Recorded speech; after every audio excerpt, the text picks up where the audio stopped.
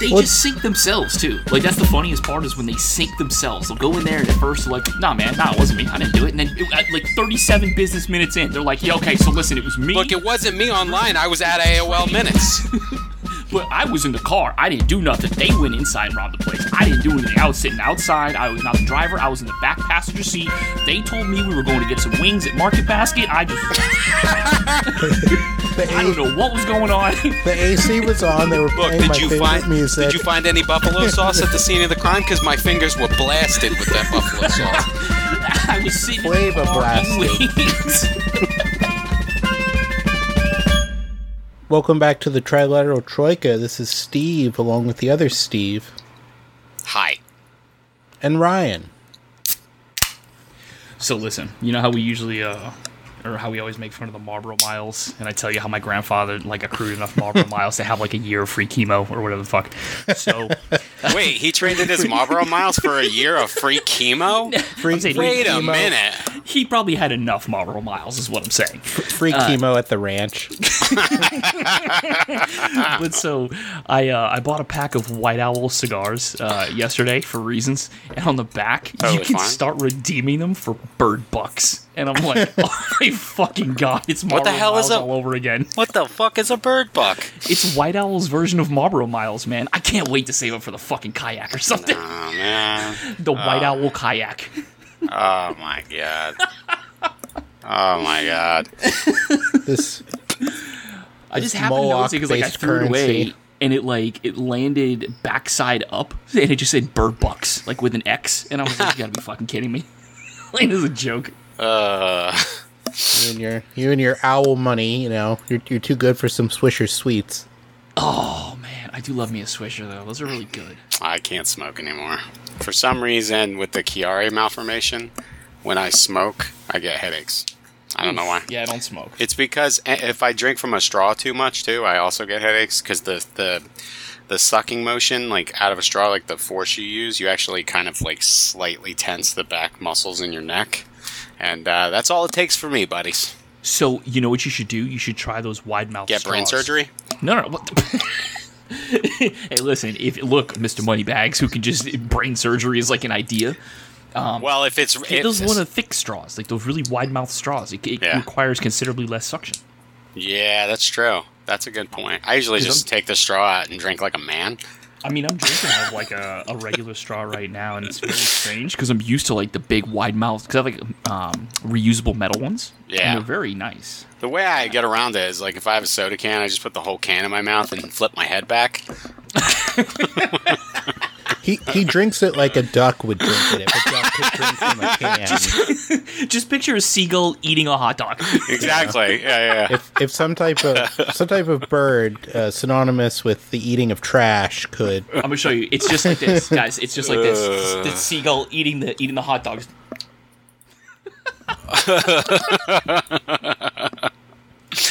Oh man.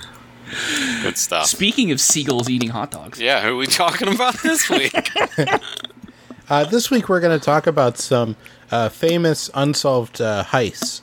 Ooh, nice. I love it. Hole in the Wall gang? No, that's solved. DB Well, Cooper. two of them, like some of them though, like I thought about like we could probably do like a whole episode on it, but like the Lufthansa heist, which is solved, like we know who was behind that. Yeah, because fucking Henry Hill copped to the whole thing. Yeah, it was Ray Liotta. It was Ray Liotta, Paul Sorvino, and you can't try Paul because he's dead. But it Robert De Niro as an Irishman pretending to be Irish. Jimmy Burke, Jimmy the Gent, because the Mikey Francis. Because with that heist too, like everybody who was involved in it was pretty much killed except for a couple people. Like because they all like just the paranoia around the Jimmy heist. Burke. Jimmy Burke killed all of them. If we're going to do a heist, and it would technically count as history, because they say, history is 20 plus years earlier, we would have to do the North Hollywood bank robbery shootout, because that, and not even trying to be funny, it redefined policing in America. It did. And you have these two dudes that were hopped up on speedballs with fully automatic rifles, just laying waste to the LAPD, and they couldn't do shit about it for 2 hours? And they ended up shooting a guy in the fucking ankle to take him down. Like, they literally had to shoot him in his fucking ankle to drop him. Like, Yeah. so Yeah. now it changed Because he had the what cops carry and everything, and that would technically count as history, right? Well, because in he the, had that in, like, Vitamolten going, you know, that World War II surplus Vitamolten. I mean, no, but like they were hopped up on speedballs. Hopped and up they had, on- like on- AKs with like 50-round drums or like 100-round yeah, drums. they They had were drum insane. clips, Yeah, they had drum clips and they were hopped up on that Pervitin, bro. and they had like they were completely covered in body armor. Yeah, like Yeah. head to toe. Have you ever Dude. seen Killdozer, Ryan? I have not, but I know like kind of sort of the story. Dude, you gotta Behind find it with the Appetite for Destruction metal Yeah. music playing in the background. Oof, Oh my god. so good. Which is, yeah. He took no lives that day but his own. That's right. So okay. There's a documentary on it on Netflix. The guy was an asshole, but I was about to say, okay, yeah, I was about to say, wasn't he a dickhead? Kind Yeah, he of? was a prick. yeah, he was Okay. a massive asshole. Okay. Like they did kind of screw him over, but it was also like them screwing over like a guy that was like a massive Who fucking like deserved asshole. So you fucked over a guy who deserved it. Like, all right, it sucks you fucked him over, but I- also, nah, no team. I might be wrong, but like because part of his grievance with the city was that they like boxed in his shop. Uh-huh. And they were going to close it down because he wasn't connected to the sewer, but it was one of those instances where they had given him like plenty of opportunities to like do it.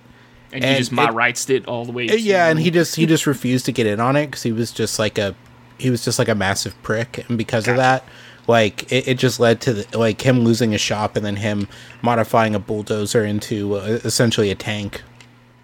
I've seen the Wow. pictures of it. It's absolutely incredible. Maybe we could just do like an episode on just like homemade crime ingenuity, like homeboys from North Hollywood, Killdozer guy. You know, I can't really say Ted Kaczynski, even though he is technically like homegrown ingenuity. Well, he's also a genius. So That's what I mean. Like he's fucking Yeah. brilliant. Yeah. But you said heists that weren't solved. Yeah, the first one that we'll talk about, and the first two are actually very similar. And the first one is the Plymouth mail robbery. Okay. This happened in 1962 on August 14th. And this is where two gunmen stopped a U.S. mail truck, which was delivering $1.5 million in small bills from Cape Cod to the Federal Reserve Bank in Boston. Like you do. Okay, so it's about a 3-hour drive, but I can't imagine that they were running around in these little postal service vehicles that I'm picturing. What are they, 18-wheeler? I think they were just in a regular like truck, like a 60s style Like a like UPS the kind of equivalent, truck? like the equivalent of like a box truck. Okay. In today's money, the amount of cash would be about $16,080,000. And it had cash money on it? Yeah, because remember, this is the 60s. This is Yeah. 1962. It was Birdman. Yeah. It was just Birdman, Lil Wayne, So, yeah, Birdman, Master Lil P. Wayne. Master Juvenile. P. So no Yeah, limit Ju- soldier. Juvenile. Yeah, that's right. No Juvenile. limit. How do y'all Juvenile was featuring. I heard you got a bank, yeah, on your bank, yeah. You gon' rob on the bank, yeah, on the bank, yeah. You Sound got a of the bank, summer. I'm gonna rob that bank up. I love Juvenile, man. We used to make fun of him so much back in the day. Bro, he's great. The two robbers that pulled off the heist, they were dressed as police officers, As you do. and they were armed with submachine guns.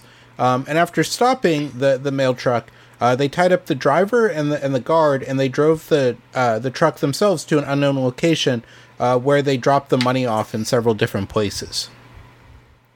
The truck and the guard and the driver who were with them bound were abandoned with the vehicle in Randolph, Massachusetts, Okay. alongside Route 128. So, all right, to give you guys some perspective, Route 128 is an incredibly busy highway that basically spans, like, Massachusetts. Coming from Cape Cod going to Boston is, like, I don't know, a 2-hour drive. But if you're coming from, like, Plymouth, it's probably about an hour and a half, maybe. But 128 is incredibly fucking busy. Like, that is a busy fucking highway to be trying to hide shit on. So for about 5 years, the U.S. Postal Service inspection service and the FBI did an extensive combing of New England for leads on the robbery, but they were not able to find any evidence. They had even at one point offered $150,000 or 10% of the money recovered as a cash reward, as well as a $50,000 reward from the Postmaster General for information leading to a conviction of those responsible for the heist, and that they would even deem any suspect killed in this in sort of being apprehended for this heist as being quote unquote convicted for the purposes of the reward. Wow. Shenanigans. Goddamn. So this led to a sort of near hysteria in the Boston area throughout the early 60s as people are trying to find who did this and also cash in on them.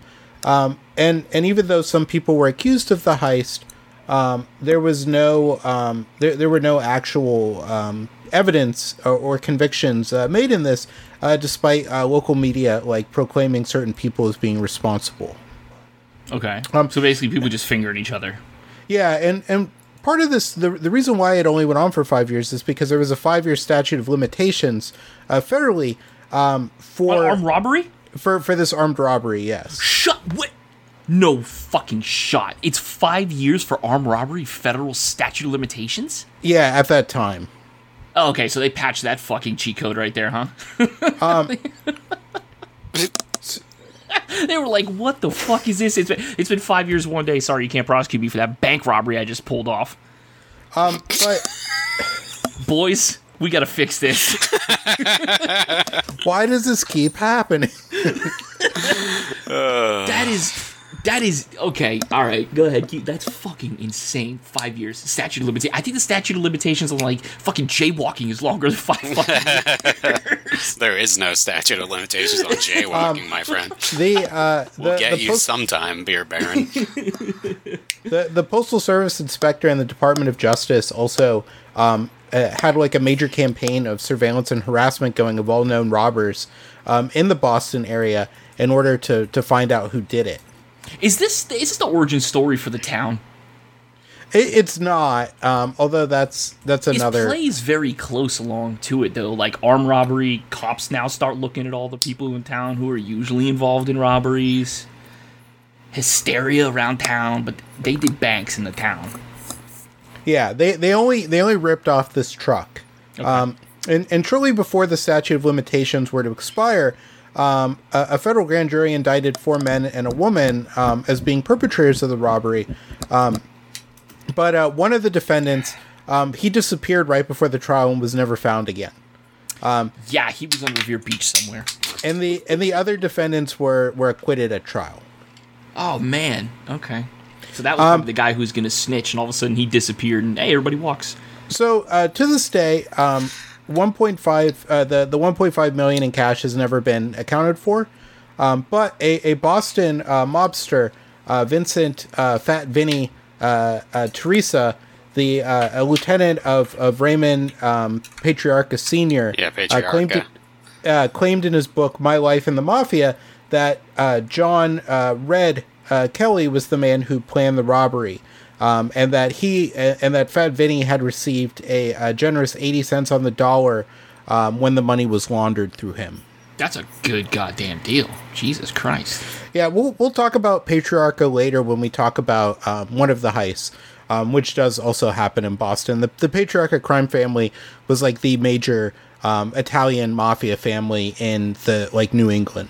Okay. Though the Patriarchas were based out of Providence, I believe, mainly, because Boston was firmly under the control of the Winter Hill Gang by that point under Whitey Bulger. Bulging Whitey. They just, by the way, Whitey Bulger, snitch pedophile. Whitey Bulger update. They just arrested. I guess they're charging the guys that killed him in prison. Apparently. No fucking. Yeah, I saw that. They 3 guys. A couple days ago. Are they giving him a ticker tape parade? Like, what are they? Why? They really should. Yeah, they should give him a ticker tape parade. All right, we're letting you out for one day, so you can go down. You can go down on Main Street, and we're gonna cheer you on, and then you're going back in the hole. Yeah, and they're just gonna bring him into court. These guys are gonna think they're being sentenced, and all of a sudden the judge is gonna be like, "I sentence you to 24 hours of fun," and just fucking balloons, confetti. I sentence you to 24 hours of fun. Well, and then you go back to prison because you're doing a life sentence anyway, but you killed the right man. So we're gonna overlook that. I think it's great. I love your idea. Let's do that. Let's do it that way. I was gonna say it's like wasn't it like Ted Bundy who got like beaten to death in the gym in jail? Like a guy like smashed his head with a weight. Yep. Sounds good. That sounds like appropriate for him, you know? I mean, and that's why they took weights out of Florida prisons. Look, I mean, you got to watch Mr. In-Between. There's good violence and bad violence. And that's good violence. You know, it was either that or, you know, that he just started, you know, insulting him next to the wall that they shared in the prison, which he was chiseling through, and then when he got close enough, he just grabbed him by the throat through the wall and strangled him to death, like in Oz. Yes, yes, exactly. It's also funny too that don't bring up Oz, because if you bring up Oz, immediately start thinking about Adebisi's fucking hat and how it defies the laws of physics. God damn it! I haven't thought about that in so fucking long. Now you're fucked too. Sorry. It's also funny how Whitey Bulger in like the 80s looked just like Gerald Ford. Oh my god. Staggering news today. Do that. Gerald Ford dead today at the staggering age of 83.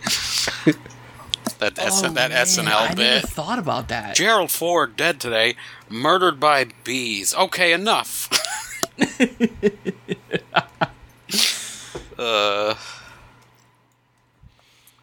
The next one we're going to talk about is a very similar one that happened in Japan, which is known as the 300 million yen robbery. That's so like 850. That sounds like the name of a current anime, you know. The 300 million yen robbery. Yeah, because a lot of these animes that are out now have like really long, you know, especially the isekai where they go into another universe from our universe, and it's like they have the really long names, you know. Yeah, like, it's almost like the Jav title. Oh yeah, the Japanese porn titles. Yeah, those are the best. I tried to go to the bathroom, but my uncle stopped me and then had sex with me on the counter. I'm sorry, what? yeah, that's how Jav titles are named. It's ridiculous. Yeah, it's the ludicrous woman who lasciviously enters the 7-Eleven and then has sex in a blowbang. I mean, I'm not going to lie. At least it kind of gets right to the point about what you're going to see instead of like, I wake up horny and, you know, this person's in my room. Like, or it's like a dumb thing like the porn pizza police or some stupid shit. It's like, I got you. Yeah. At least they tell you what you'd expect, you know? So that's the name of a Jav title. I got you, dog.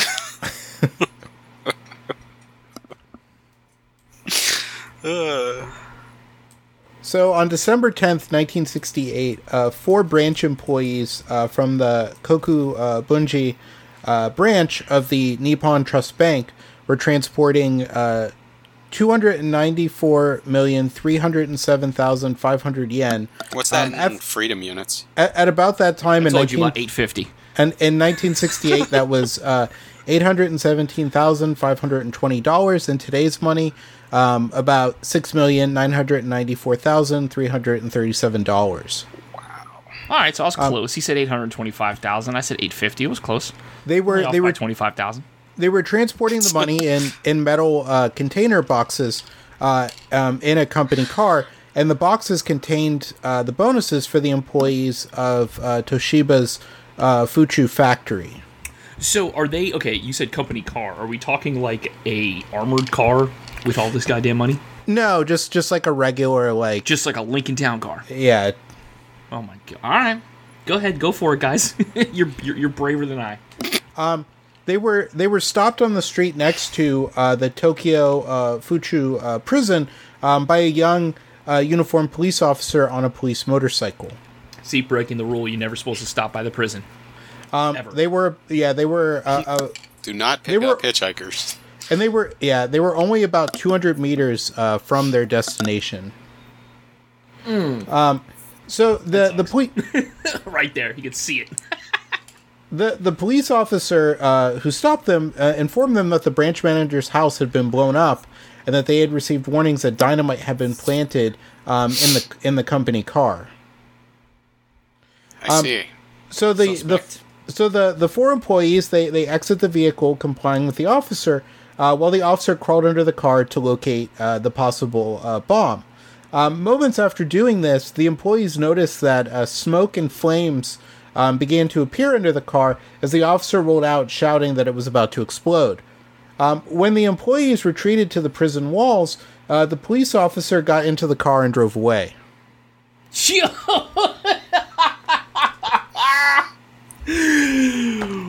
Wow. Listen, they were definitely not trained by Brinks. Oh my god. Are you serious? This guy just hopped in and drove away after he lit a fucking sparkler under the car? What's kind of funny because like in the US like bank like the people who like run the armored trucks and like do the money transfers and stuff, like they're all armed and they all have like they have to follow like strict schedules and rules. But like in China, they're all like strapped. Like they're all wearing vests and they're all like openly wielding like shotguns. Okay. And it's always very intimidating when the armored car truck comes to like a bank in China. So I imagine something similar happened that somebody tried to rip off like an armored car. Uh-huh. It's very similar in the United States. My friend did that for about 10 years, and yeah, they're all wearing vests, and they have massive weaponry, and they're well trained. Have you guys seen the video? And I believe it's South Africa. It's a white guy and a black guy in a car, and it's a dash cam. Oh yeah, and he it's just him like getting away from the people who are trying to like, force them off the road. Like there's clearly cars, and they're shooting at them because you see like bullet holes in the glass, like spiders is bulletproof glass, and you see like the black guy's got the rifle. It's the white guy driving, and you can see like he is not ready for this. He was like, oh shit, and this guy is whipping this goddamn car around. You get like you see out the back window, he's like maneuvering this motherfucker.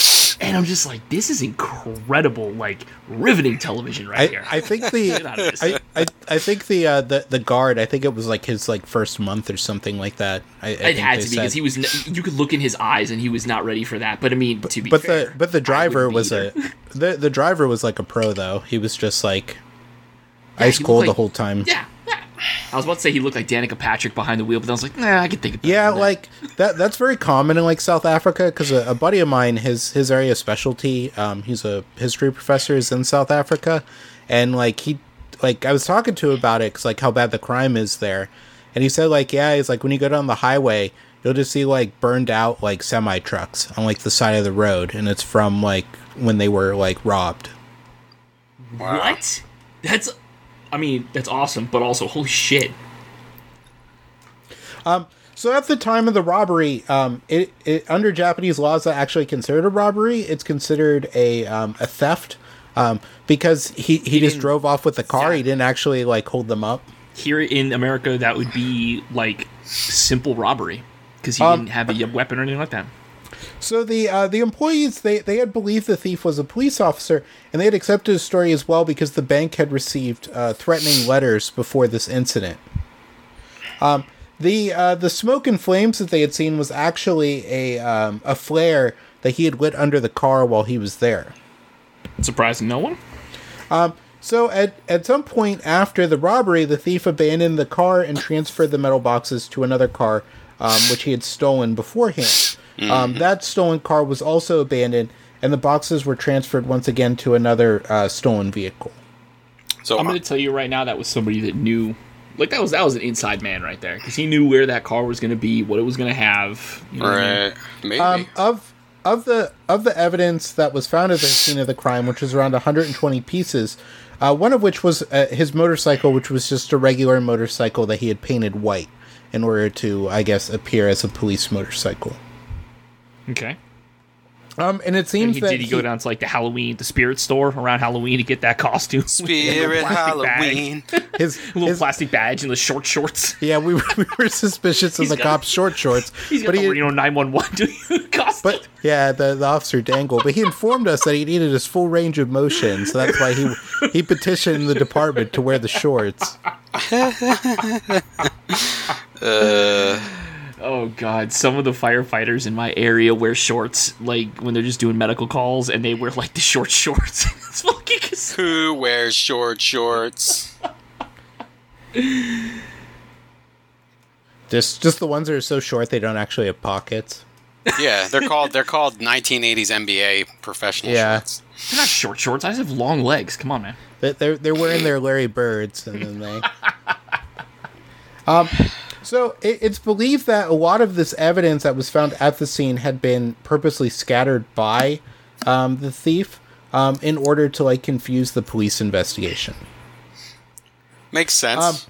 The primary suspect in the case was a 19-year-old son of a police officer. I thought you were going to call him a son of a bitch for some reason. I swear to God, I was waiting for that too. Yeah. The primary suspect in this case, real fucking 19 son of a bitch. This is son of a bitch here. But he would die on December 15th, 1968, before he could be interrogated. He had no alibi, but the money was not found at the time of his death. And he was also considered not guilty after the fact, according to the official record. The police launch a massive investigation to try to find the suspect, including posting 780,000 pictures throughout Japan of the crime scene, and a list of suspects that included 110,000 names and 170,000 policemen would participate in the investigation, which was the largest investigation in Japanese history. Lord. Dude, that's ridiculous. Yeah. 708,000 pieces of paper probably cost 300 million yen. So they tried to examine the fingerprints gathered from the crime scene with those that they had on file, which was around 6 million fingerprints, but no matches were found. Wow. On December 12th, 1969, a 26-year-old man was suspected by the Mainichi Shimbun newspaper. He was arrested on an unrelated charge, but he had an alibi. Mainichi Shimbun, which means everyday newspaper. Yeah. It does. It does. Really? Yeah. Yeah. My Japanese lessons, they work. Yeah. Mainichi means every day, and Shimbun is newspaper. And Jitensha means bicycle. The day that the robbery happened was on a day that he was taking a proctored exam, though, so he did have a plausible alibi. Plausibility about it. So they ruled out taking an exam. So they you might have really been there. He's like, no, like I signed in for it. Like I was definitely there. Yeah, but you might have been. We don't know. We got to check it out. The arrest, though, was seen as being made on false pretenses, and the arresting officer, Mitsuo Muto, was accused of abusing power in doing such. A friend of the original 19-year-old suspect, he was arrested on an unrelated charge on November 15th, 1975, just before the statute of limitations ran out. He had a large amount of money, which made him a suspect of the robbery, and he was also 18 years old when the robbery occurred. The police asked him for why he had the large money, but he would not say anything, and they were not able to prove that the money had come from the robbery. It's a good thing he's not here in the States, though. They would have just taken it. What is that called? Civil asset forfeiture? They would just be like, this is ours. Which should not exist. And any candidate that I ever see, I don't care if they're Ron DeSantis, if they are out to eliminate civil asset forfeiture. All right, I need you to not say anything you might regret. I'm going to consider. You might fucking regret. Listen to me.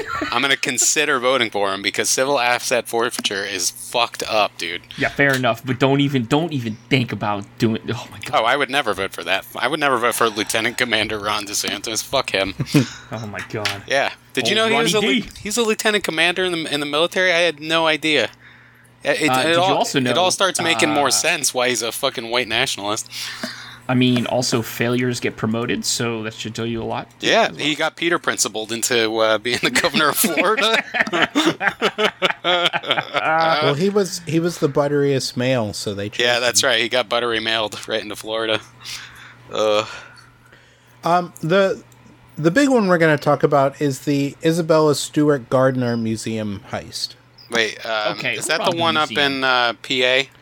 It's in Boston. Oh, Who okay. robbed the museum? I think I've heard of this one. I might have seen a documentary on it before, but go ahead. But the Isabella Stewart Gardner Museum was constructed under the guidance of the art collector Isabella Stewart Gardner to house her personal art collection. Oh, word? A word. The museum opened in 1903 to the general public, and it continued to expand the collection until her death in 1924. What'd she die of? Probably something stupid. Isn't it? The bloody rickets. Probably natural causes. 'Cause she was 84 in 1924. Yeah, that's a good life. God damn, you might as well be immortal. That's like Methuselah level. Good lord. Yeah. So she left the museum with a $3.6 million endowment. And In 1924? yeah. What the fuck is that? What's the valuation of that in today's money? 3.6 million? That's like billions, isn't it? And it's probably it's probably like several hundred million, like 300 million. My God. Easily. But part of the stipulation was that the artwork should not be altered in the collection, and that no items were to be sold or bought into the collection. So the collection had to stay the same as it was when she died. Okay.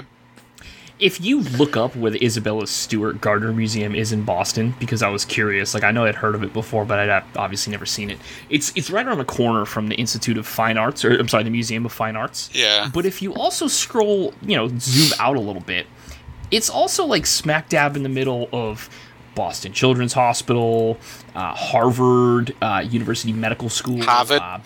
Harvard Medical School. Beth Israel, like it's in a very expensive and prestigious area of Boston. I can't say that it was. What's like it called? the What's it 20s, called? Right? Buckhead, Maryland. Is that it? No, Massachusetts. What's the name of the area in Massachusetts that's like really prestigious? Can't remember the name of it. There's a bunch of them. You got like Charlestown and like Charlestown might be Bunker it. Hill. It could be Bunker Hill too. It's just one of those areas where it's like real hoity-toity. Okay, there's a fucking bunch of them now, unfortunately. Yeah. But anyway, High white concentration. bro. Boston Brahmins all around, the people who thought that the Kennedys were trash, I mean, they were. I'm not joking. Like that was always Jack Kennedy's big, like his like, or Joe Kennedy. That was like his big, his big like grindstone was that because he was Catholic, and even though he was like rich and successful, that the elites of Boston would like never accept his family. Just reminds me of that meme I'm posting on the Discord right now. It's like the Crest toothpaste, and it says when you research facts about terrorism in the United States, and it just says Crest noticeably white. It's very similar to, you can also use a picture of the Cars table water crackers. But the word crackers isn't like 32-point font and everything else is like 8-point. Good stuff. By the 1980s, the museum had sort of fallen into a bad state. It, for instance, lacked a modern climate control system, which is like very important for museums, and it also did not have a proper insurance policy, and the building itself needed maintenance. And the FBI also uncovered in 1982 that Boston criminals had planned to rob the museum, which caused the museum to allocate funds to improve security. So among the improvements they made were to add 60 infrared motion detectors and a closed-circuit television system consisting of 4 cameras placed around the perimeter of the buildings. There were no cameras within the museum, as the Board of Trustees thought that installing that equipment in the historical building would be too expensive. What a bunch of cheap fucking assholes. More security guards were hired, And despite the improvements, the only way police could be summoned to the museum was by a button that was at the security desk. So if you called, I just want to make this clear, if you call 911, they're going to be like, nah, bro, you got to go hit that button, right? I assume they would come, but yeah, like, probably. we're not responding until security hits the button, sir. They tap the sign. Hit the button. Other museums at the time had a failsafe system where a night watchman would have to make hourly phone calls to the police to indicate that everything was fine. It's the everything is okay alarm. Yeah. That's the Metal Gear Solid alarm. In 1988, an independent security consultant reviewed the museum's operations and determined that they were on par with most other museums, but recommended improvements. And the director of the Museum of Fine Arts in Boston also suggested security improvements. But because the museum was in such bad financial state, and because of Isabella Stewart Gardner's wishes against any renovations, the Board of Trustees did not approve these security enhancements. Yeah, this sounds really familiar. Yep. The board also denied a request from the security director for higher guard salaries in a bid to attract more qualified guards. You know what, for then? The job. You know what, Story then? as old as time. Fuck them. Yeah. Fuck them. Fuck their art. Fuck everything. Because I am so pro-worker. I don't care how far the case goes back. Fuck them. They deserve it. Fuck them. Most of the guards were only making slightly above minimum wage, which is odd for guards that are guarding, right. priceless artworks, right? Like back then, minimum wage, by the way, was a heel of bread, and 3 pieces of metal. I think that's all you got. Don't forget the half a cup of hot water. Oh yeah, hot water was way above minimum wage. I think. Yeah, it's just room temperature water then in a bowl. There you go. I mean, that's medicine in China, right? Yeah, good for the shenty. But all of these security flaws were well known to the guards as well. So all the guards as well that are being paid like peanuts, like they know, like if they were going to rip off the museum, they know how to do it. So the robbery occurs on March 18th, 1990, which was a Sunday.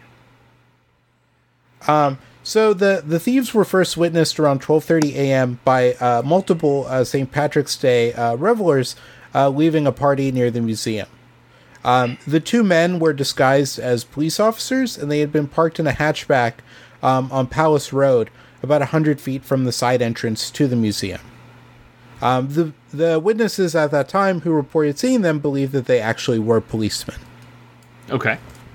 At that night, the museum guards on duty were Rick Abath, who was age 23, and Randy Hestand, who was age 25.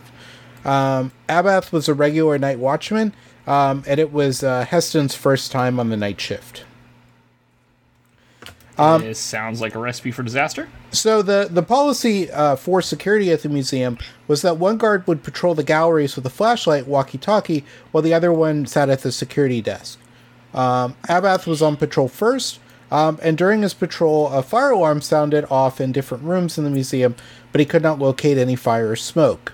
Abath would return to the security room where the fire alarm control panel indicated smoke in multiple rooms. He assumed that it was some type of malfunction, and he shut down the panel. He would go back on patrol and complete his rounds, and he made a quick stop at the side entrance to the museum, briefly opening the side door and shutting it again. He did not tell Heston he was doing this or why, which will come back up later. It should. Abath completed his tour and would return to the security desk around 1 a.m., at which time Heston began his rounds. At 1:20 a.m., the thieves would drive up to the side entrance, park, and walk up to the side door. After ringing the buzzer, they were connected to Abath through the intercom. They explained to Abath that they were police investigating a disturbance and needed to be buzzed in. Abath could see that they were police officers through the closed-circuit television, which also, this is like an early, probably a late 80s, CCTV, so it's probably not, the best picture. Yeah, it's probably crap. Yeah. Garbage. But he was not aware of any. They said they needed to handle a disturbance. which he wasn't aware of, but he theorized that it had something to do with St. Patrick's Day going on, and that a drunk reveler had possibly like climbed over the fence, and it had been reported. Okay. Abath would let the men in at 1:24 a.m. Mistake. That's it right there. Mistake. They were led into a locked foyer that separated the side door from the museum. They approached Abath at his desk and asked if anyone else was in the museum, and to bring them down. Abath radioed Heston to return to the security desk. Very similar to the end of the town when they're robbing Fenway, and Ben Affleck is dressed like a BPD cop, and he's like, "You call 911? Why are we here? We didn't call 911. Why are we here? Who else is here? Come on out here." Sounds very similar. God damn it. Abath noted that one of the police officers appeared to be wearing a fake mustache. The shorter of the two men told Abath that he looked familiar and that they may have a warrant for his arrest and to come out from behind the desk and provide identification. Abath complied, stepping away from the desk where the panic button was to call the police. Oh, fuck. The shorter man... That's the police right in front of him, so, you know. The shorter man pushed Abath against the wall, began frisking him, and then handcuffed him. Or I should say he just spread his legs and handcuffed him. He was not frisked. Which is not within, police. Well, he spread his legs. Protocol. I mean, he was getting a little frisky. Yeah, giving a good time real quick. A little good time, Charlie. All right. And around this time, and around this time, I came to work the night job at the museum where the fake police officer came and forcibly frisked me. Yeah. Jav title. I enjoyed it, so I'm not pressing charges.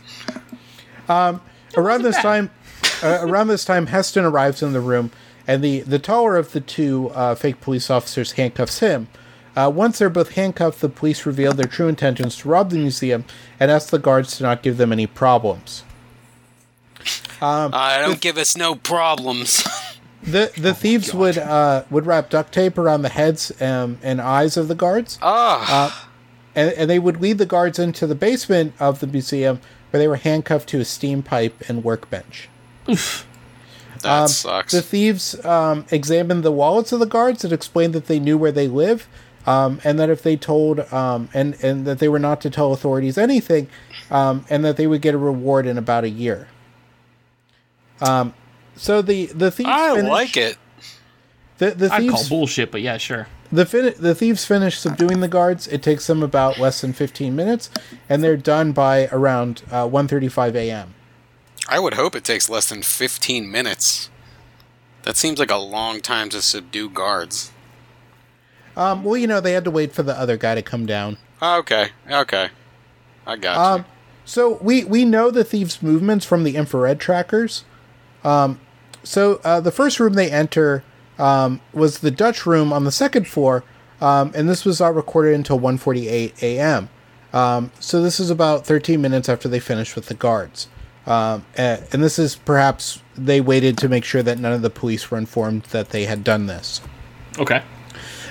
So the thieves approach paintings in the Dutch room, and the device. There was a device in the room that began beeping if a patron was too close to a painting, which the thieves smash.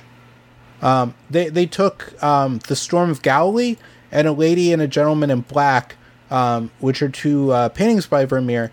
And they threw them on the marble floor, which shattered their glass frames. And they would cut the canvases of the paintings out of their stretchers. They also removed a large Rembrandt self-portrait from the wall, but left it leaning against a cabinet. Did you get the Rembrandt? Fuck! No, I didn't. That thing. Oh, the Storm on the Sea of Galilee, by the way, and A Lady and Gentleman in Black are Rembrandt paintings, not Vermeer. Though they do steal a number of Vermeer paintings. So it's believed that they left this one because it was too large to transport. Yeah. And also because it was painted on wood as opposed to a canvas, so they were unable to just cut it out and roll it up. Yeah, you can't roll it up. Yeah. They would though take a small postage stamped size self-portrait etching of Rembrandt on display, which was beneath the portrait. Okay. They also removed the landscape with obelisk and the concert from their frames. The Landscape with Obelisk was by Flink, and the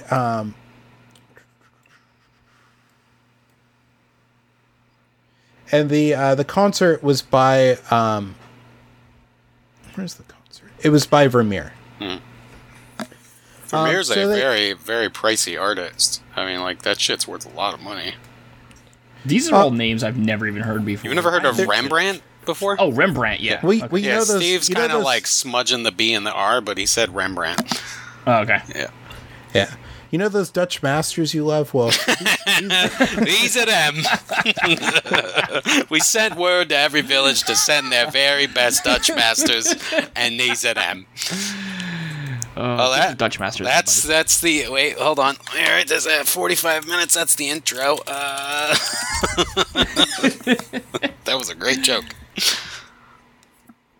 the last item they would take from the room was a what is referred to as a gu, which is a Chinese bronze vessel. This one from the 12th century. These are sort of ritual vessels from the. Sounds Zhou like a and- Jav title. The art thieves steal my goo. Yeah. No, it And sounds like a candle that smells like Gwyneth Paltrow's vagina. Oh!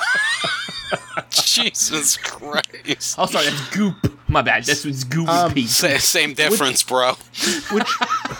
Which are from the first two actually confirmable Chinese dynasties. So these bronze vessels were made between 1600 and 256 BC. The yang and the dang. Ding. At 1:51 a.m., while one thief was continuing to work in the Dutch room, the other entered a narrow hallway, which was dubbed the Short Gallery on the other end of the second floor. Do we call it work, or should the thief... I guess it's effort for money, you know? In this room, they began removing screws from a frame displaying a Napoleonic flag, which was believed to be an effort to steal the flag. But they give up partway through as they did not remove all the screws, and they ultimately only took the exposed eagle finial from atop the flagpole, which, like, if you know, like an imperial eagle, like at the end of like a flagpole, like it's that. Okay. Right. They would also take 5 sketches by Degas from the room as well. It's one of my favorite artists. The last work, lucky bastards. the last work they stole was the Chez Tortini by Manet. I'm sorry, the what? Chez Tortoni by Manet. Manet, yeah, Edward Manet. Yeah. All right. Which was from the Blue Room on the first floor. I went to art school, so I know the names, but I can't remember any other works. Despite this, they did not. The motion detectors did not detect any motion within the Blue Room during the thief's time in the museum. Okay. The only footsteps they recorded in the room that night were from Abath during the times that he did his rounds on patrol. As the thieves prepared to leave, they checked on the guards one last time and asked if they were comfortable. They then removed. They then went to the security director's office, where they took the video cassettes that had recorded their entrance on the closed circuit cameras, and also the data printouts from the motion detecting equipment. All right. The movement data, though, was still captured on a hard drive, which they did not take. Why? They probably didn't know about it because it was 19. Yeah, they were stupid. It was Fucking it was idiots. 1992. Fucking dumbasses. Yeah. So they leave the frame from the Chez Tortoni on the security director's desk, and they moved. And as they moved to take the artwork out of the museum, the side door entrance doors were open once at 2:40 a.m. and again one last time at 2:45 a.m. The robbery itself only lasts 121 minutes, or only lasts 81 minutes, so an hour and 21 minutes. Okay. The guards that are confined in the basement are discovered by the next shift, which comes in later that morning, and they realize that something was amiss when they could not establish contact with anyone inside the building to let them in. That's certainly a sign of a problem. They Hey, called Larry's not answering his walkie. They called the security director, who, upon entering the building with keys, found that nobody was at the watch desk and called the police. Uh-oh. The police would search the building until they found the guards tied up in the basement. So in total, 13 works were stolen. In 1990, the FBI estimated that the total value of the haul at that time was $200 million, and this was raised to $500 million by 2000. Jeez, man. In the late 2000s, some of the art dealers, some art dealers asked about it, suggested that the haul could be worth $600 million. It was considered to be the highest value museum robbery until it was surpassed by the Dresden Green Vault burglary in 2019. Wait, so $600 million in like 60s money? $600 million in like around this time money. Oh my god. That's insanity. The most valuable items taken were from the Dutch Room. The concert by Vermeer was one of only 34 paintings that are attributed to him, which is also why Vermeer is like so highly valued. Yeah, it's crazy. The concert accounts for about in 2015 it was valued at $250 million. Experts believe it may be the most valuable stolen art object in the world. In the same room, they also targeted works by Rembrandt, which included, as I said, The Storm on the Sea of Galilee, which was his only seascape, and the most valuable of his works stolen that night.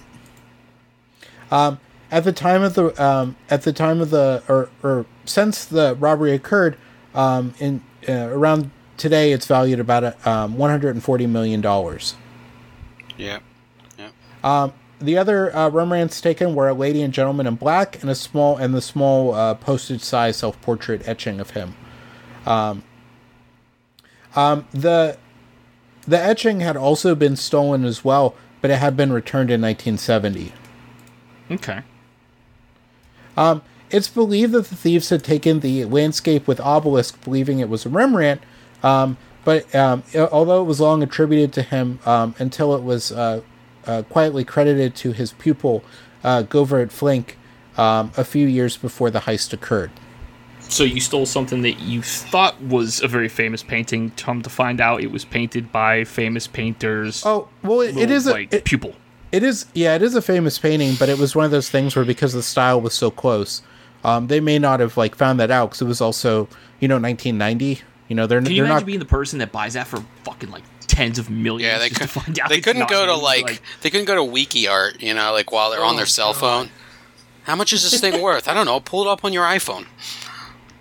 No, I'm just saying, okay, so if you're an art collector, you have a very good understanding of what art pieces are roughly worth, right? Yeah, you would hope so. Yeah. So imagine being one of these art collectors who understands the price of this piece, and then come to find out, oh, but it's not actually Rembrandt that painted it. Whoopsie! You just spent tens of millions on something that's not actually worth tens of millions. Sorry, bro. I made a fucky wucky. Well, the least valuable item they stole was the goo.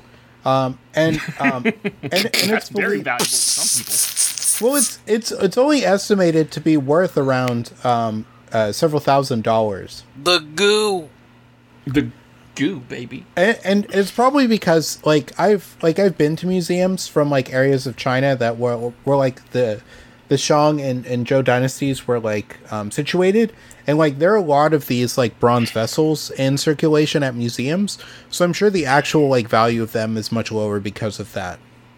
Okay. Because it's not a unique painting that came from an artist. All right. Of the 5 sketches they took were of the French artist Degas. They were also considered to be relatively not as valuable because they were only worth around $100,000 combined. And the Imperial Eagle they took, which was around 10 inches tall from the French imperial flag, was also considered to be taken because they thought it was made out of gold, which it was not. There is a... What? I said okay. And it's believed that and that the museum has a $100,000 reward for information leading to its return. That's not a bad little payday. And the Chez Tortoni by Manet was likely taken as just like another item to like add to the mix. Yeah.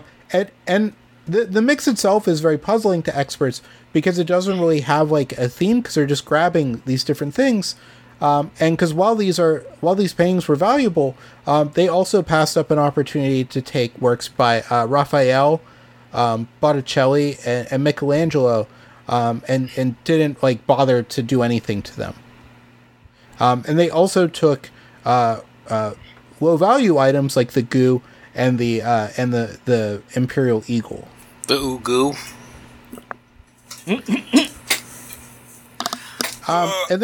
And they also, and because of the way the thieves handled the items they stole, it's led investigators to believe that they had been commissioned to steal particular works and that they themselves were not actually experts. Yeah, that sounds very likely. There's just a bunch of fucking Muppets that ran in there and just grabbed shit and hauled ass. A bunch of fucking Muppets. And because of Give Gardner's me a will, shooter. because of Gardner's will, that nothing in the museum should be changed since she died. The empty frames for the stolen paintings are still hanging in their locations within the museum. So, just a testament to failure that we got robbed. Because the museum has had very low funds and the lack of an insurance policy, the director. Because remember, they didn't have. Yeah, they didn't have an insurance policy. Yeah, that's like one of the craziest parts about this whole thing is that a fucking museum did Wait, not did you have say an that insurance already? And I policy. somehow missed that because that's fucking. No, he nuts. did Yeah, not. it was straight. He did not say that, did you? Yeah, I said that they lacked an insurance policy. Like I guess I just somehow zoned out. I guess I missed that somehow. But Jesus, I just that's like remember. the first thing you do. I just remember from the documentary that was like a big point. That it had That's no insane. insurance Like, policy. That Brinks truck that got robbed out in California recently, that for some reason was very hush hush, even though they lost hundreds of millions of dollars worth of priceless jewelry and money. The documentary, I believe, is called. Yeah, it's called. Even they were insured. It's called "This Is a Robbery." By the way, it's on Netflix. It's really good, by the way. Okay. That's okay. So they solicited help from Sotheby's and Christie's with a $1 million reward within 3 days of the robbery. This was increased to $5 million in 1997. In 2017, it was doubled to $10 million with an expiration date set for the end of the year. And the reward was also extended following an outpouring of tips from the public. Everybody wanted a piece of that 10 milli, baby. Which is the largest bounty ever offered by a private institution. That's nuts. And the reward is for quote-unquote information that leads directly to the recovery of all of their stolen items in good condition. So if the stuff is fucked up when they get it back, you get no money? And federal prosecutors have stated that anyone who willingly returns the items will not be prosecuted.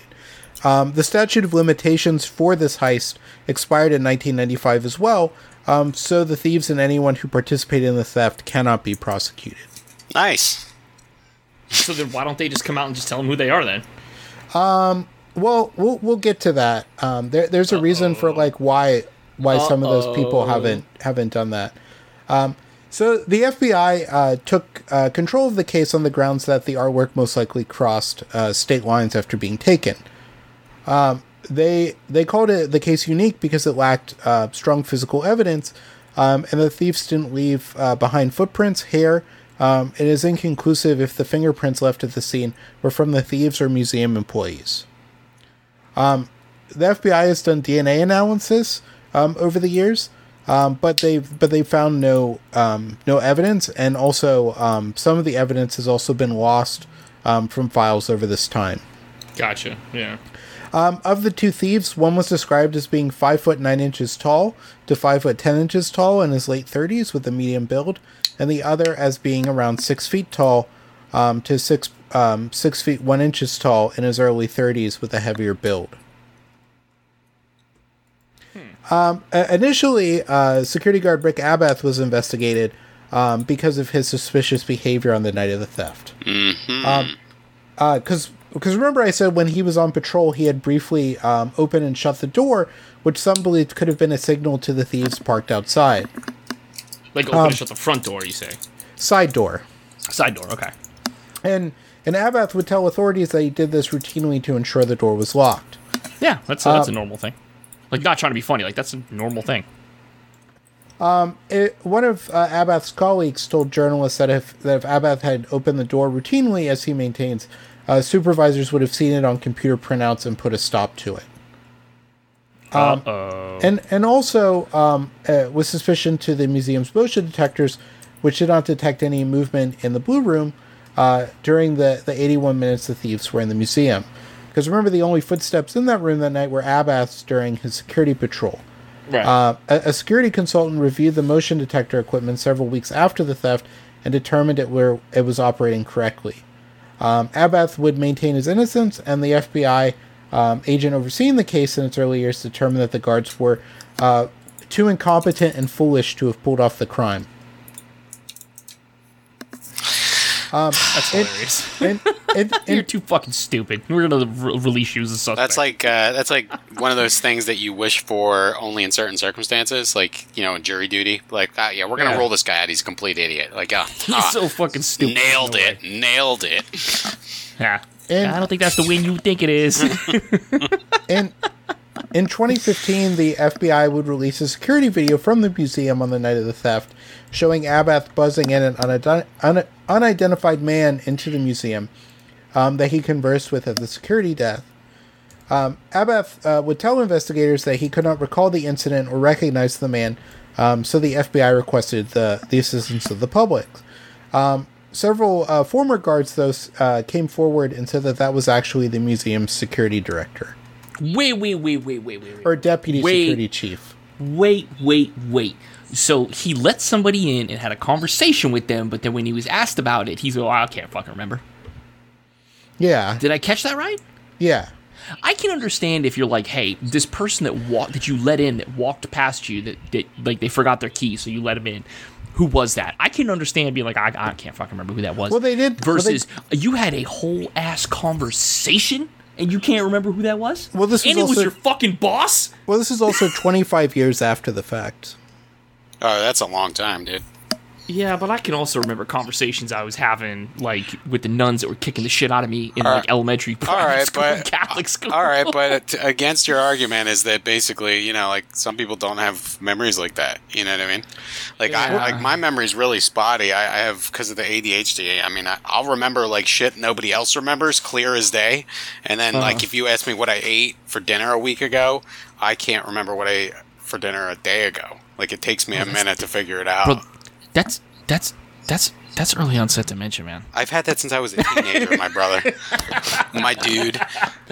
We have to remember. Thanks for the diagnosis, Doc. Jesus Christ. I think you need to go get checked out, man. Yeah. Well, you know, I will. I want to. My brother, when he was first doing physical therapy and he was working in a senior center as a PTA or whatever, the assistant, and there was some guy in there who had dementia, Alzheimer's diagnosis, and every single day he woke up and thought it was New Year's Eve, and that's how I want. That's what I want. You want 51st dates, though? Like, that's... Every day is New Year's Eve. I walk up to the nurses, and I'm asking for champagne. Oh, it's going to be great. Fucking awesome. Where's the cocktail weenies? Love you? They're either going to love you or they're going to fucking despise you. If you work in that level of care and you don't already despise everyone in there... Like to me, there's no way you're paying attention. Yeah, there are two positions in the world where they require they should have constant mental health support. They should have massive amount of time off, and that is senior care and police officers. Because what ruins those professions is that you just are exposed to a lot of stupid mental strain, and you get no support. Hi, can we add firefighters and EMS? I will. What I'll do is I'll spread that out to say all first responders should have. And can we also spread that out to retail workers dealing with Karens on a regular basis, coming in there and screaming and yelling at them because getting paid minimum? Getting paid minimum wage fuck to them. deal with those fucking psychotic customers every day, bro. You need a mental health break every now and then. I mean, can we just expand this to We just should just say fucking workers. everyone? That's a good point. Yeah, you're really making a good point here. I think Can we like just give everybody vacation time for hey, mental health. I worked please? with a guy, Kurt, and he came back over here for a few months, but he was working out of my last company. He worked at our German office, and he what was it? He got like 2 months off a year, and he could tell. All he had to do was give our company a week's notice to let them know that he was going to take a month off, and it was law. They get a mental health holiday, 30 days. Have you? I mean, you have to understand how Europe works, right? Like, they all can take as much fucking vacation time almost as they want, I feel like. Well, I'm just saying that, like, that month was, like, legislated. So, like, our company couldn't, they were up Schitt's Creek. They were just like, well, I guess we have to let them have off. They can't. Yeah, no, that's all law over there as well. it's also So much common in better. like France, where like the whole country will take off for like several months. out of the year. Americans do capitalism, not baby. realize how fucked we are when it comes Even- to working. Gotta even- right? feed the even fucking China- machine. Let's go. Chi- Even Chinese- fucking China gives them breaks. Yeah, China Really? gets more China? days off than the Yes! U.S. does. Yeah. That's just fucking crazy, man. I feel like And China even also even gets, everyone, even like maternity the leave, factory don't they? workers, yeah, even the Maternity leave, factory right? Yeah. workers and like the Foxconn factories with the suicide nets, they still get like 24 days off a year or something like that. Yeah. Jeez. Yeah. Hi. Welcome to America, baby. Feed the machine. Capitalism must continue. And you have to remember with Abath too that he was already like legally declared a dumbass by the FBI investigators, so it's not like If you're a thief, he's like that's the ultimate thing you want. The FBI to just be like, there's no way this guy did it. He's an idiot. yeah, well this isn't like the usual suspects though, you know. I don't think he was. Yeah. Because I don't know what you correct me mean. if What do you I'm mean wrong, by wasn't- that? What do you mean by that? Well, Well, I mean that he's like putting on a character, and that all this time, you know, he's like this criminal mastermind that he just like unslouches and like straightens up as he like leaves. The So, like, the thing is- wait. You've never seen The Usual Suspects? I've seen it like 10 times, but I didn't understand his point. What I'm saying Okay, is, Steve, you just fucking totally ruined the no, movie. I'm not. I don't process things quickly like that. I need a second to think about it. But like, the thing is either way, even if he wasn't a criminal genius, that's still, if you're a fucking thief and the FBI just Yeah. declares you an idiot, that's great. They're not going to charge you with anything. Because they basically have just said, no, you're an idiot. Like, there's no way this guy Correct did me- it. But see, correct me if I'm wrong. They also said Timothy McVeigh was a fucking moron too, and that Terry Nichols was the brains of the operation. But they definitely still fucking gave Well- Timothy McVeigh the needle, even Well- though he was a fucking dumbass. Well, yeah, and he also had a lot of help because of how like I white think that's supremacist- different, because though. well no, it's more that he was, I wouldn't say he was a patsy, but more that he was like pushed along. He to- was to that 100% not a patsy. because well I'm not, that's why I said he's not a patsy, but he was somebody who was like a person who was willing to do it, and people within the white supremacist movement like sort of pushed him along to do it and gave him help and just sort of like held his hand along the way He's because what we call a push button. because like by the like late 70s early 80s there was a big thing in the white supremacist movement that they were like knocking off banks and stuff, which is like one of the reasons why Ruby Ridge happened, is that Right. because the ATF and FBI had started infiltrating these movements, because these guys are like ripping off banks in the Midwest and like murdering like Jewish radio hosts on the regular.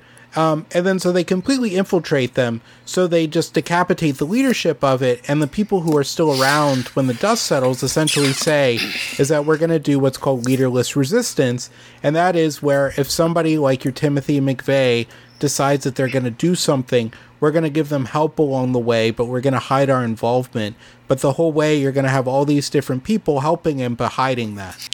There's also a little fun fact if you didn't know. Timothy McVeigh was at Waco when the siege was going on, handing out white nationalist pamphlets and. Oh, good. I'm glad. I hope they give Yeah. him fucking 2 needles then, because we got to weed those guys He's out. been dead, bro. No, I get that, dude. I said I hope they gave him 2 needles. I hope they took a couple tries to stick him. Fuck. Just fucked I his hope they arm up. missed- They just missed a few times before they actually got a whoops. I'm not a fan of the death penalty, but in very specific circumstances, and that was one of them where it was very clear cut that my man had to go. I will 100% fight tooth and nail to the death of me that state-sanctioned execution should not be happening. I agree.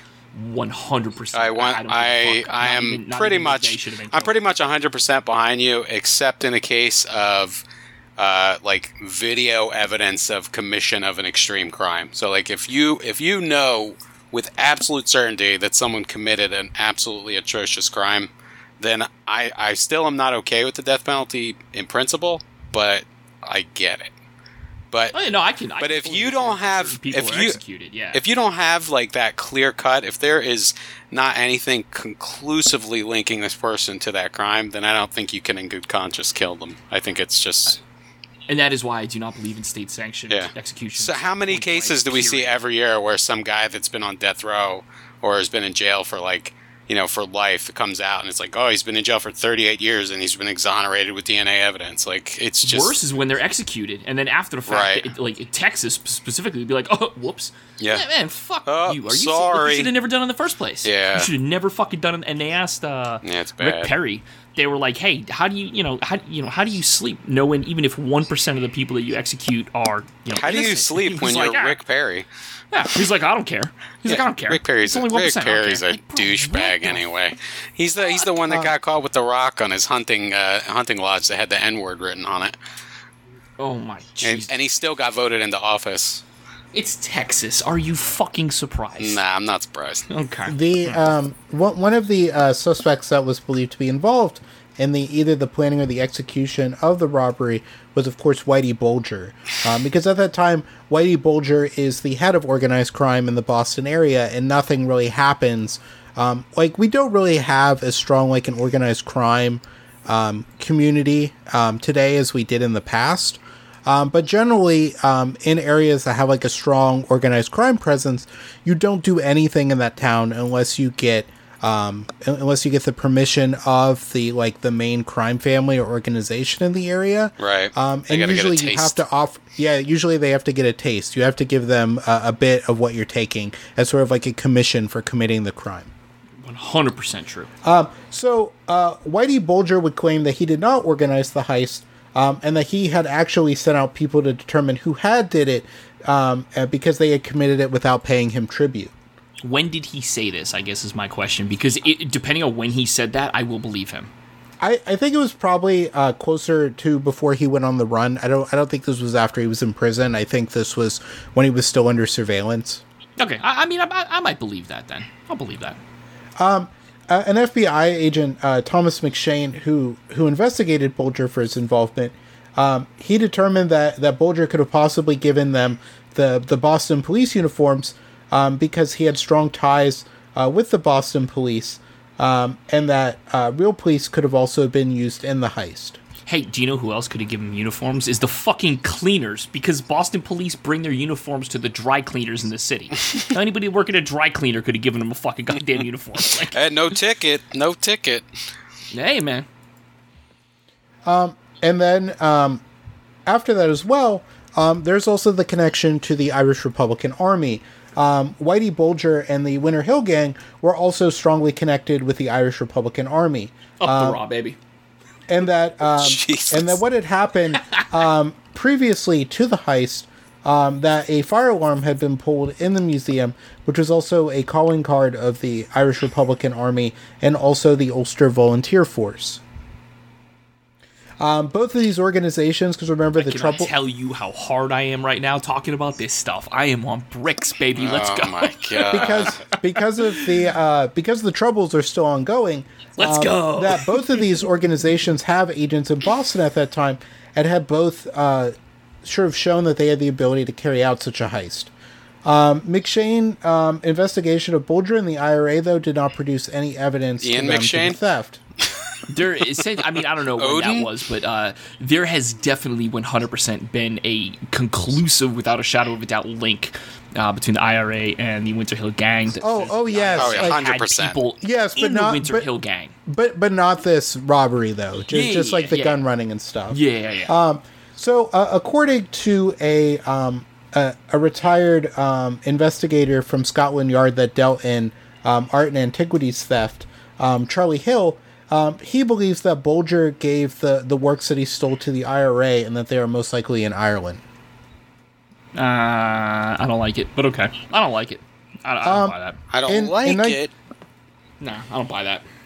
I don't buy it. I don't think that they would ship them off to fucking Ireland. I believe that if anywhere, it's you think still they shipped them up to Boston? Hey, A little Dropkick Murphy's humor there, folks. They're just displayed in someone's like shitty northeastern like basement with like the wood paneling from like the 70s. Like they got a fucking Vermeer on the wall.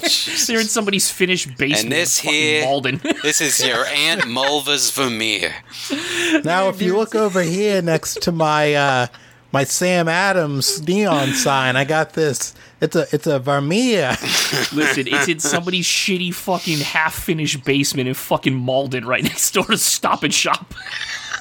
Hey, they got a fucking $50 million painting. Don't drink your beer next to that. Don't you drink that. That thing's worth millions of dollars. That's my retirement. Right next to a neon lit Sam Adams sign. No frame. It's just a fucking tacked up on the walls of push pins. Right next to a Tom Brady poster. It's my Vermeer, which is right next to my Tom. Hey, don't you talk bad about Tom. He's the fucking GOAT. Don't ever forget it. In 1994, the museum director, Anne Howley, would receive an anonymous letter from someone claiming to have connections to the artwork and was willing to negotiate a return. They explained that they were a third party and they did not know the identity of the thieves. Of course. They explained that the artwork was stolen to reduce a prison sentence, but as the opportunity had passed, there was no longer a motive to keep the artwork, and they wanted to negotiate a return. They explained that the artwork was held in a quote-unquote non-common law country under climate-controlled conditions. The negotiator wanted immunity for themselves and all others involved, and $2.6 million for the return of the artwork, which would be sent to an offshore bank account at the same time the art was handed over. Okay. The museum was interested in negotiating, or if they weren't interested in negotiating, they should send a coded message in the Boston Globe. To establish credence, the writer conveyed information that was only known by the museum and the FBI at that time. All right. Howley felt this was a strong lead and contacted the FBI, who then contacted the Globe, and the coded message was printed in the May 1st, 1994 edition of the Boston Globe. Howley would receive a second letter a few days later in which the writer acknowledged the museum was interested in negotiating, but had become fearful of what they perceived was a massive investigation by authorities to determine their identity. The writer explained that they needed time to evaluate their options, but they never contacted the museum again. Like you do. One suspected culprit was a Brian McDevitt, who was a con man from the Boston area who had tried to rob the Hyde Collection in Glen Falls, New York in 1981. During that robbery, he had dressed up as a FedEx driver, carrying handcuffs and duct tape, and planned to steal Rembrandt. Why does everybody want to steal Rembrandts? Is that like the painting du jour to steal? Well, yeah, they're high value. It's a known artist. You know, the Dutch masters. And they're also, I guess, probably more prevalent in the United States than in Europe. Okay. I'm guessing more of the Italian masters are in European collections. Okay. So since he was also a flag aficionado, and that fucking love flags. And that he love vexology. That's just his I'm god. a fucking vexologist. That's his guy. Yeah, vexologist. That's his Tinder profile. Just instead of posting his latest fish that he caught, it's just flags.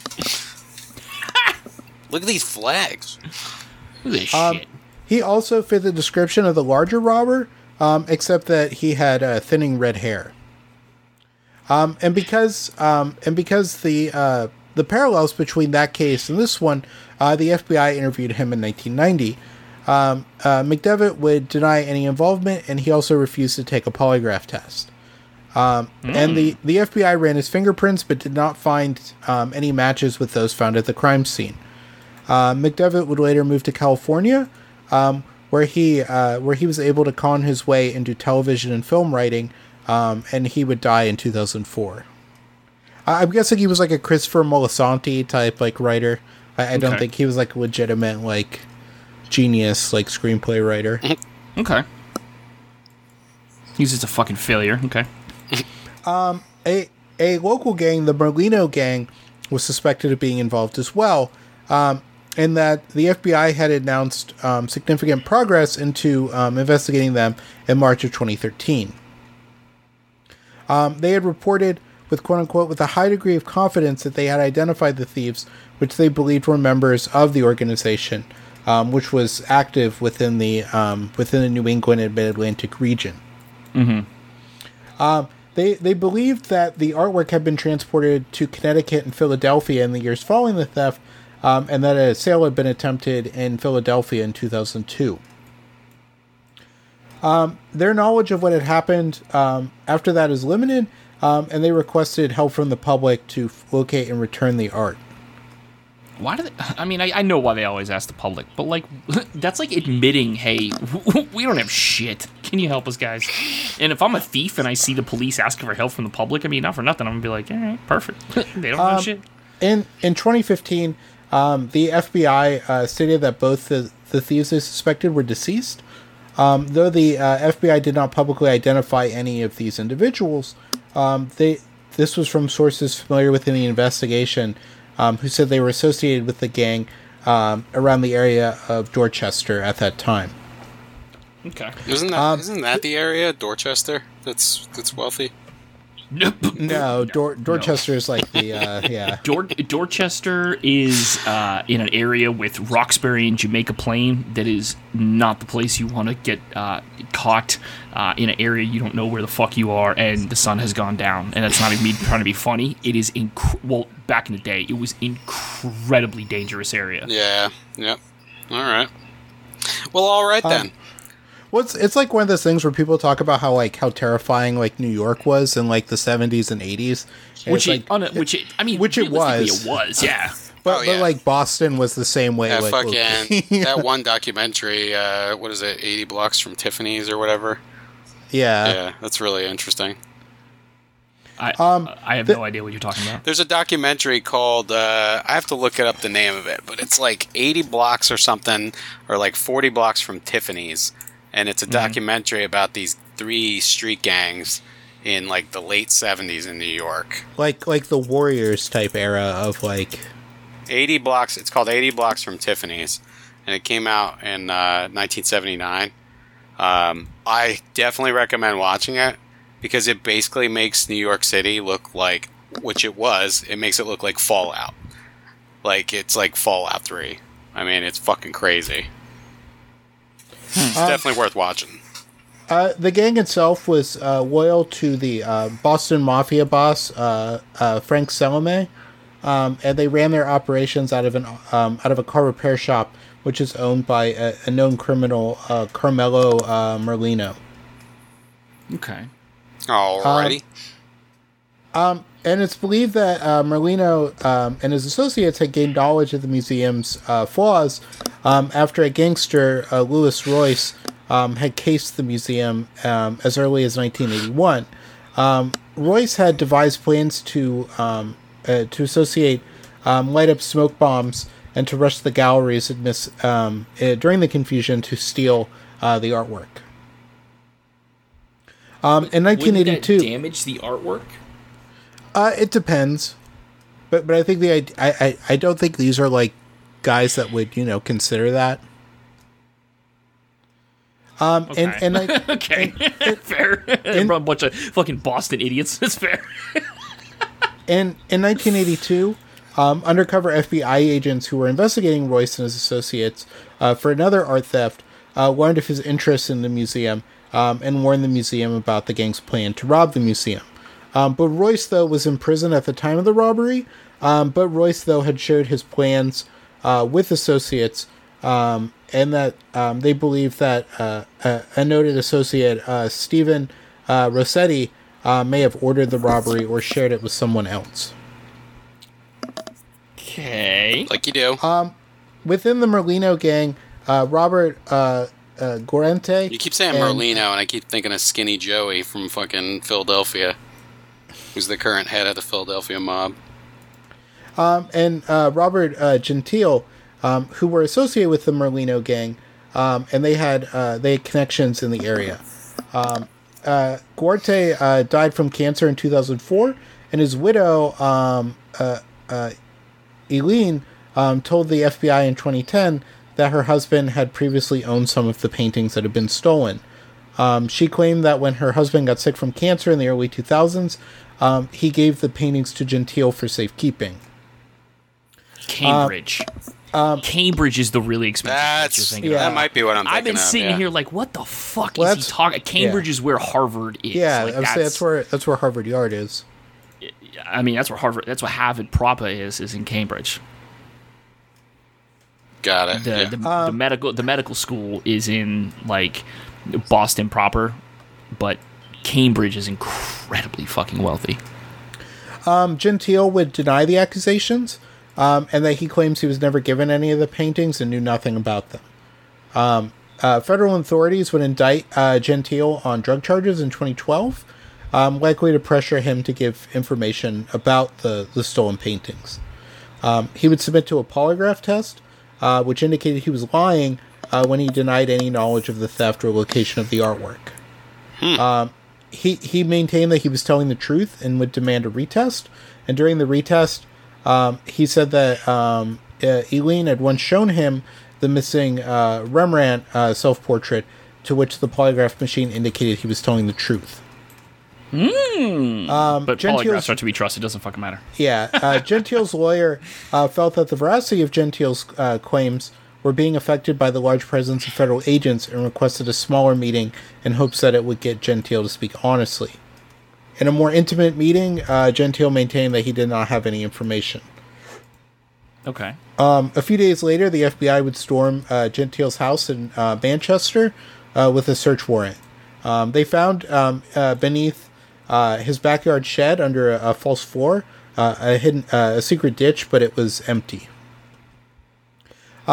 Gentile's son had explained that the ditch had flooded a few years prior, and that his father was upset about whatever was stored there. In the basement, they found a copy of the Boston Herald from March 1990, reporting the theft along with a piece of paper indicating what each piece might sell for on the black market. Beyond this, no other conclusive evidence was found, or anything to indicate that he had ever had the paintings. Gentile would go to prison for 30 months on drug charges, and he did not share any information after that point that could have led to finding the paintings. Later on, after he got out of prison, he would speak with an investigative reporter, Stephen Kirkjian, and claim that he had been framed by the FBI. He explained that the imprisonment had been detrimental to his financial and personal life, and he also explained that the list found in his basement was written up by a criminal trying to broker the return of the works from Guarente, and was talking to Guarente as an intermediary. When he was asked about what he had kept in the ditch, Gentile could not recall, but he believed it could have been small motors. Small motors? How small? We talking about like handheld electric razor motor, or like small motors like go-kart motors? like small motors, a real big gray area on that one. These are the finest two-stroke engines you've ever seen. Listen, you ain't never gonna find a electric beard razor motor nicer than this one. It's a Braun, got 0 miles on it. Yep. Your face is gonna be baby smooth once you get this. You're gonna look like Donnie Wahlberg. You have the smoothest fucking face in all of Malden, okay? Another Merlino associate who was considered to be a suspect was David Turner. The FBI began investigating him in 1992 with a source that had told the FBI that Turner had access to the paintings. Merlino had been arrested the same year for cocaine trafficking, and had told authorities that he could return the paintings for a reduced prison sentence. Oh man, this sounds like a good movie. What happened with this fucking clown? He asked Turner to track down the paintings for him, but Turner failed. Though he had heard that they were in a church in South Boston. A church in Southie? Yeah. Another associate who had been arrested in a drug sting told authorities that Turner had been involved in several break-ins, but never mentioned the heist. Based on conversations that were had with Merlino after his release from prison in the mid-1990s, authorities gathered that Merlino had never had direct access to the paintings, but possibly could broker their return.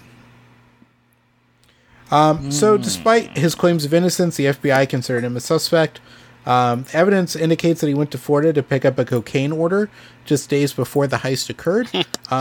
But credit card records suggest that he had remained in Boston through the night of the robbery, but some investigators believe this may have been Turner's attempt at creating an alibi. Okay. I don't think he's that smart, but okay. The FBI think that another thief that was involved with him was an associate of him and Merlino named George Reisfelder, but George Reisfelder died in July of 1991. No clues were found at his apartment or other homes of friends and relatives, but his siblings recall a painting similar to the Shea Tortoni in his bedroom. Again, with the just having it like tacked on the walls and his like just fucking push pins, and it's still like rolly. You know what I'm saying? Like you put the poster on the wall, but you can tell it's motherfucker doesn't even have a doesn't have a bed frame and box mattress. It's just a mattress. No box spring, yeah. No pillowcase. No dirty fucking yeah. rust-colored pillow from his sweat. And then just a priceless work of art on the wall. Just tacked to the fucking wall. No tacks. Sticky tack. You know, like just dressed like Milhouse's. Just dressed like Milhouse's dad, like showed it to you, like beer in his hand, like, hey, look at this. It's my most prized possession. I got a Rembrandt up on my wall. It's like in his bathroom over his toilet. Some ski-foos is in there. It's like, wow, I didn't know you were into art. That's so sexy. So unusual. You don't think there's not a lot of cool guys in this neighborhood? So much fucking Aquanet and eyeshadow. That's her name. That's her name, Aquanet eyeshadow. You're so sophisticated. That's her cyberpunk RPG name. On your wall, yeah, man, a culture. Dangly earrings, popping bubblegum. Yeah, wearing a neon colored halter top. Oh my god! Whoa! That's a little too hot for me, buddy. With the little sweatbands too, like the yellow sweatbands. just the Irish version. Looks like shit, Ricky. You gotta clean this up now. Just the Irish version of Marissa Tomei from My Cousin Vinny. Because they didn't have a carburetor in 1960, whatever. And they also believe that Reisfelder matched the slimmer of the two thieves in police sketches. That's fucking offensive. Yeah, listen, we're pricking you up because you're actually in better shape than your buddy. Been visiting donkeys a little bit too much there. Little donkey D's. Tell him to lay off the crullers. Oh man, I used to crush those, the donkey D crawlers. Bro, the crawlers are not to be fucked with. They're so good. Right, people sleep on them. They're not really donuts. No, they're crawlers. Yeah. That's why they're called crawlers. Yeah. I didn't know that for a long time. I didn't know that they were not actually considered donuts. They're separate. Yeah, because they're not fried. They're baked, I believe. I think that's what it is. So in 1999, Turner, Merlino, and Rossetti, as well as others associates, would be arrested by the FBI in a sting operation where they planned to rob a Loomis Fargo vault. When Turner was brought in for questioning, they told him that they had information that he had participated in the Gardner robbery and that if he returned the paintings, they would let him go. He told the authorities he did not know who stole the paintings nor where they could be hidden. That's a smart thing. That's a smart play. In his, idea, guys. It's like that one lawyer on TikTok says, if the police say they have somebody in the other room who's confessing to the whole thing, tell them to charge that guy. In 2001, at his trial, he claimed entrapment and that the FBI let the Loomis Fargo plot proceed so they could pressure him for information about the Gardner paintings. The jury found him guilty, though, and he was sent to prison. Bye! Walpole State. Yes, where you going there, kid? Walpole State. Holla at you. Turner knew Gentile through Guarente, and in 2010 wrote a letter to Gentile asking if he could call Turner's former girlfriend to assist in recovering the paintings.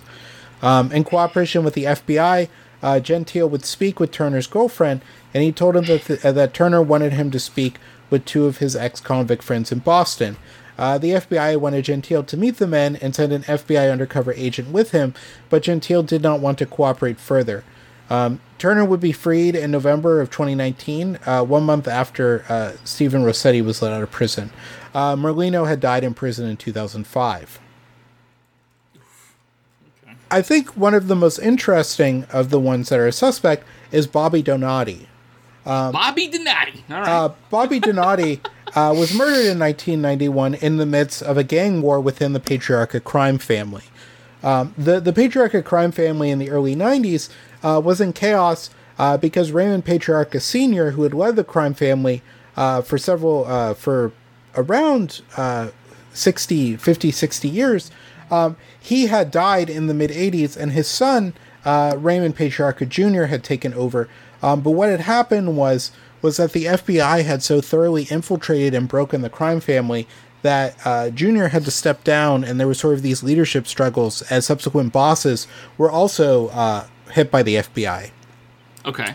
And then what later came out was that the Whitey Bulger, working with the FBI for the better part of 40 years, or is probably closer to 30 years, essentially working with FBI agents to further his own interests and further their interests at the expense of most of the organized crime in Boston. Mm-hmm. And because of this, like an all-out civil war breaks out within the gang, so people are getting bumped off left and right as people are taking control, different vying interests in the crime family. Just like New York, as soon as there's that little itty-bitty crack, everybody, it's just a feeding frenzy for trying to get to the top. Well, the Patriarcha thing was so bad because, like, one of the evidence that the FBI had was that they had recorded, like the induction ceremony into the mafia. Yeah. And they had, like, 13 guys recorded being in a part of this. Like, they had dead to rights evidence that these guys were in the mafia. Oh, God, you're so fucked when that comes up. Like, if a cop pulls you off to the side and says, listen, man, like, I got you on tape at your induction ceremony, like, you know, giving a little bit of blood and all that other fucking woosah. They don't use a sword. There's no picture of a saint. Hey, listen, 5 dumbass, fucking families, and we got this pygmy thing in New Jersey. I saw a crow. Yeah, I saw a crow. Don't get cunty with me, Chrissy. Don't get cunty. Hey, don't get cunty. Mix it with the relish. Rest in peace. Oh, God, Polly Walnuts.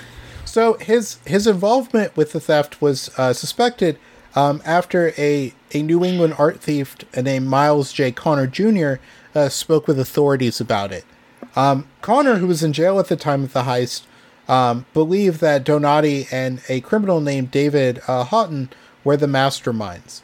Connor had worked with Donati in the past doing art heists and claimed that the two cased the Gardner Museum where Donati took interest in the finial. I just want to point out this entire case just reinforces my stance that if you're going to commit crime, you do it with no co-defendants, you do it by yourself, nobody knows nothing. Yep. Because the only thing that is true in crime is that if nobody talks, everybody walks. Yep. The problem is, somebody always runs their fucking mouth. And as we're seeing, everybody's got a fucking theory as to who did it. And who did it, out of these people's mouths, always seems to be like some known criminal in the underground or the underworld somewhere. So what I'm saying is, your first one right out the gate, you don't know anybody, you're working alone, just hit something big, and nobody's gonna know. The cop's gonna be like, duh, we don't fucking know. Can we ask the public for help? News Channel 7, can you run a story about how we're fucking... I mean, I hate to, like, aid and abet here, but you're right. The two things that are the most important, every lawyer says it, is number one, just shut the fuck up, don't talk to the cops. If you're even suspected, like, even if you're innocent, just shut the fuck up. I want a lawyer. That's all I gotta say. I want a lawyer. Yeah. Those 4 words will save your fucking ass. I want a lawyer. But I mean, like, you could if you get pulled over for speeding, it's whatever. But if they're accusing you of committing a crime, then it's like, okay, well, wait a minute, I need a lawyer. We're talking big shit. Yeah. Do not fucking talk. If they're bringing you to the police department, the precinct, wherever it is, and they're saying, hey, we need to talk to you. Nah, I need an attorney. I'm not talking. Like, shut the fuck up. Shut your fucking mouth, or you're going to prison. I swear to God, you're going to prison. If you've never watched the first 48, you open your mouth, you're going to prison, and you can't do that kind of time, bro. The kind of shit that they got you in an interrogation room for. Nope, you can't do that time. Shut the fuck up. Yeah. You got a sliver of a chance. It's insane. It's insane how simple it is. But it's that thing where criminals have to be right. every single time the cops only have to get right once, and most of the time it's some guy talking. They just sink themselves too. Like, that's the funniest part, is when they sink themselves. They'll go in there and at first they're like, "Nah, man, it wasn't me. I didn't do it." And then, like 37 business minutes in, they're like, "Yeah, okay, so listen, it was me. Look, it wasn't me online. I was at AOL Minutes." But I was in the car. I didn't do nothing. They went inside and robbed the place. I didn't do anything. I was sitting outside. I was not the driver. I was in the back passenger seat. They told me we were going to get some wings at Market Basket. I just was... I don't know what was going on. The AC was on. They were playing my favorite music. Did you find any buffalo sauce at the scene of the crime? Because my fingers were blasted with that buffalo sauce. I was sitting in the car eating wings. But that's it, man. Just shut the fuck up. And if you're gonna do crime, you got to do it alone. I tell you what, officer. Somebody else officer, go to prison. I'll answer your questions, but let me ask you. You go to Market Basket. You get the wings. Do you get the blue cheese or the ranch? Your ranch. I'm not answering anything. Get me a lawyer. Goodbye. Get me a lawyer. Blue cheese. I understand where you're coming from. We might be able to talk. Yeah, you're a jerk off. I'm out of here. Connor had claimed that Houghton had visited him in jail after the heist and said that he and Donati had organized it and were going to use the paintings to get Connor out of jail. So they likely borrowed this idea from Connor, as he had returned art in the past to reduce sentences he had gotten for stealing. So even though Donati and Houghton's appearance did not fit the witness's description, Connor suggested that they probably hired low-level gangsters to carry out the robbery. Like Donati, Houghton had died within 2 years of the robbery, though his was from illness rather than being murdered in a mafia war. Okay. Connor told investigators that he could assist in returning the Gardner works in exchange for the museum's posted reward and his freedom. When investigators did not give in to his demands due to lack of evidence, he suggested that they speak with a criminal antique dealer named William P. Youngworth. So acting on his lead, the FBI opened a case on Youngworth and conducted raids on his home and antique stores in the 1990s.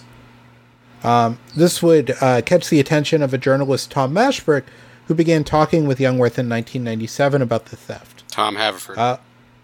One night in August of 1997, Youngworth called Mashberg and told him that he had proof he could return the Gardner paintings under the right conditions. Youngworth picked up Mashberg from the Boston Herald offices and drove him to a warehouse in Red Hook, Brooklyn. Youngworth led him inside a storage unit and several large cylinder tubes in it. He removed one painting from its tube and unfurled it, showing it to Mashberg under a flashlight. It appeared to be the storm on the Sea of Galilee. He noticed cracking along the canvas, and the edges were cut in a manner consistent with the museum's reports, as well as Rembrandt's signature on the ship's rudder. Mashberg wrote about his experiences in the Herald, leaving out details to hide Youngworth's identity and the painting's location. He reported that his informant had told him the robbery was pulled off by 5 men and identified 2. Donati was one of the robbers, and Houghton was responsible with moving the art to a safe house. The FBI had discovered the location of the warehouse several months later and raided it, finding nothing. Wild goose chase. Good job, guys. The veracity of Youngworth's claims and the authenticity of the painting shown to Mashberg are disputed.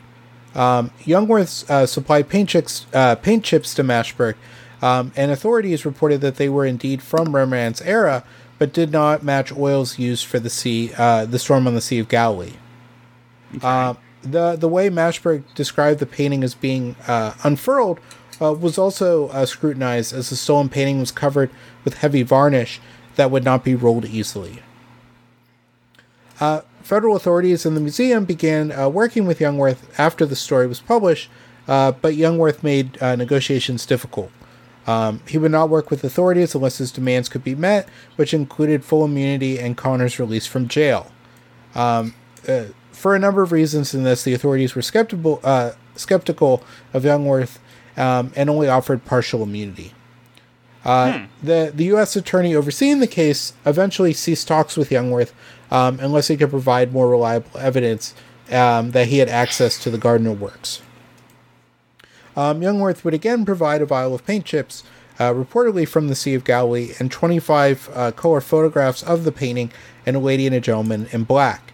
A joint statement from the museum and federal investigators announced that the chips were not from the stolen Rembrandts, though they did test as being from the 17th century and could potentially be from the concert.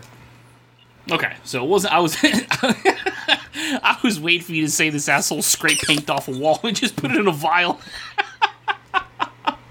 But it was dated to the 17th century. Yeah, he actually put some thought into it and did use chips from a painting from that era. Okay. In 2014, sir, this is cerulean blue from the Home Depot. This is fucking bear paint. This is Ralph Lauren top of the line paint. I got this mixed by Lori at 3:13 p.m. on Tuesday. Bro, you didn't even get this from Home Depot. You went to True Value. What the fuck is this? It's a classic Bob Vila Rembrandt. You'll see the flecks of gold in there. It's highly valuable. In 2014, investigative reporter Stephen Kirkjian would write Tim Kirkjian. Who would write to a gangster named Vincent Ferrara, who was Donati's superior during the period of the gang war that ripped. Man, these guys are Italian. You know how I know? Because there's a Donato's pizza and there's a Ferrara's pizza. During the period of the mob war, inquiring that if he had any information about the theft. He would receive a call back from an associate of Ferrara who explained the FBI was wrong in suspecting the Merlino gang and claimed that Donati had organized the robbery. The caller would go on to explain that Donati had visited Ferrara in jail about 3 months before the theft, after the latter was charged for murder, and told Ferrara that he was going to do something to get him out of jail.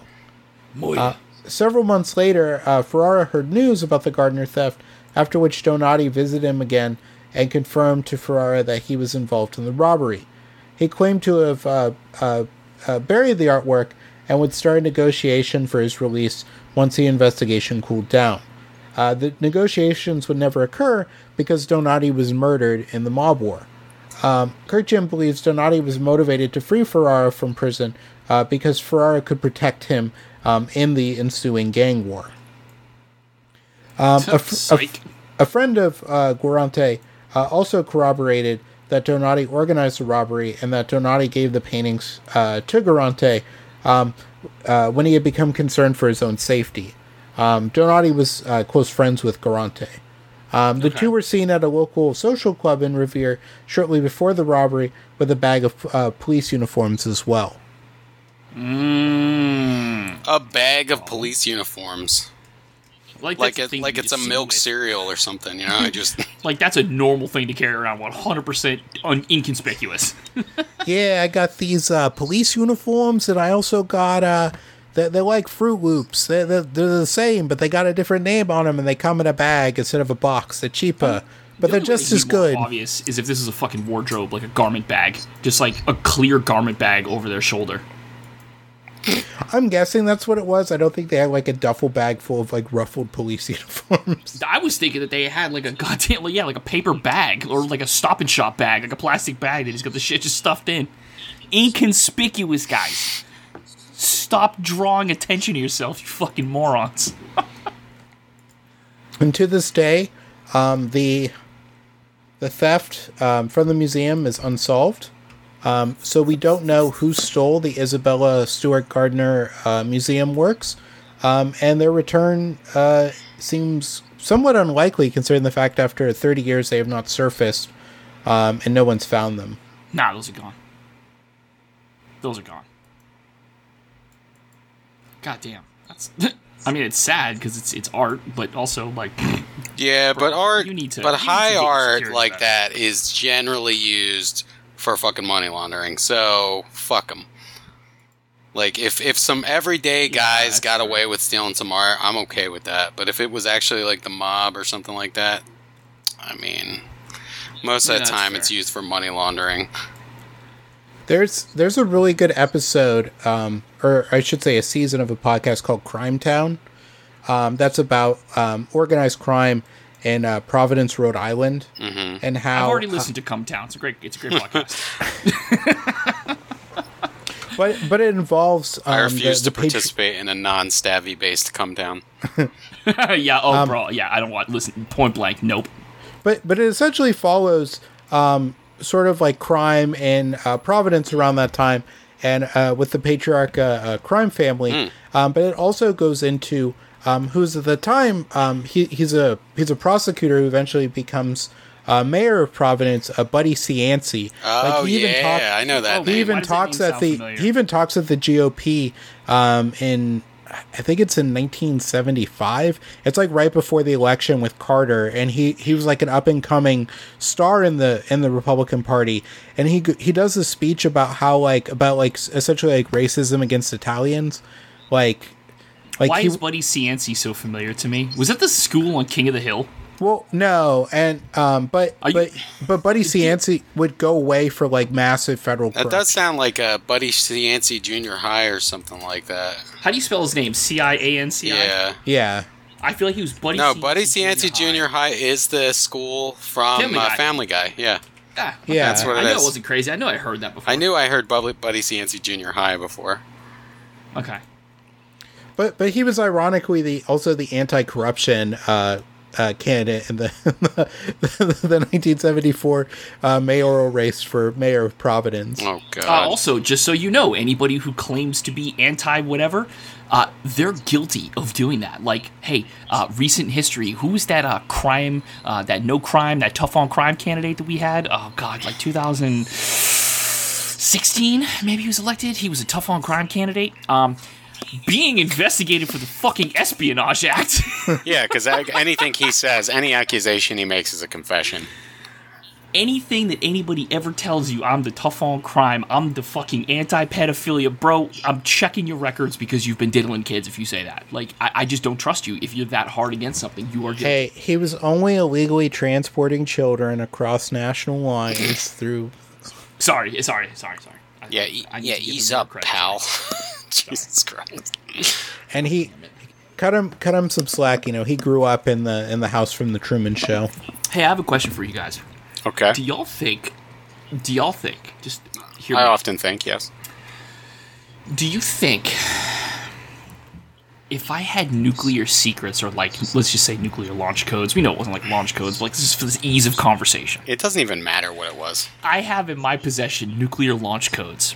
Do you think the federal government is going to be even a thousandth of as nice to me as they were to him? No, you're in jail. Politely asking. No, you're in jail. Politely asking again. Subpoenaing again. A nice plainclothes raid so we don't upset anybody.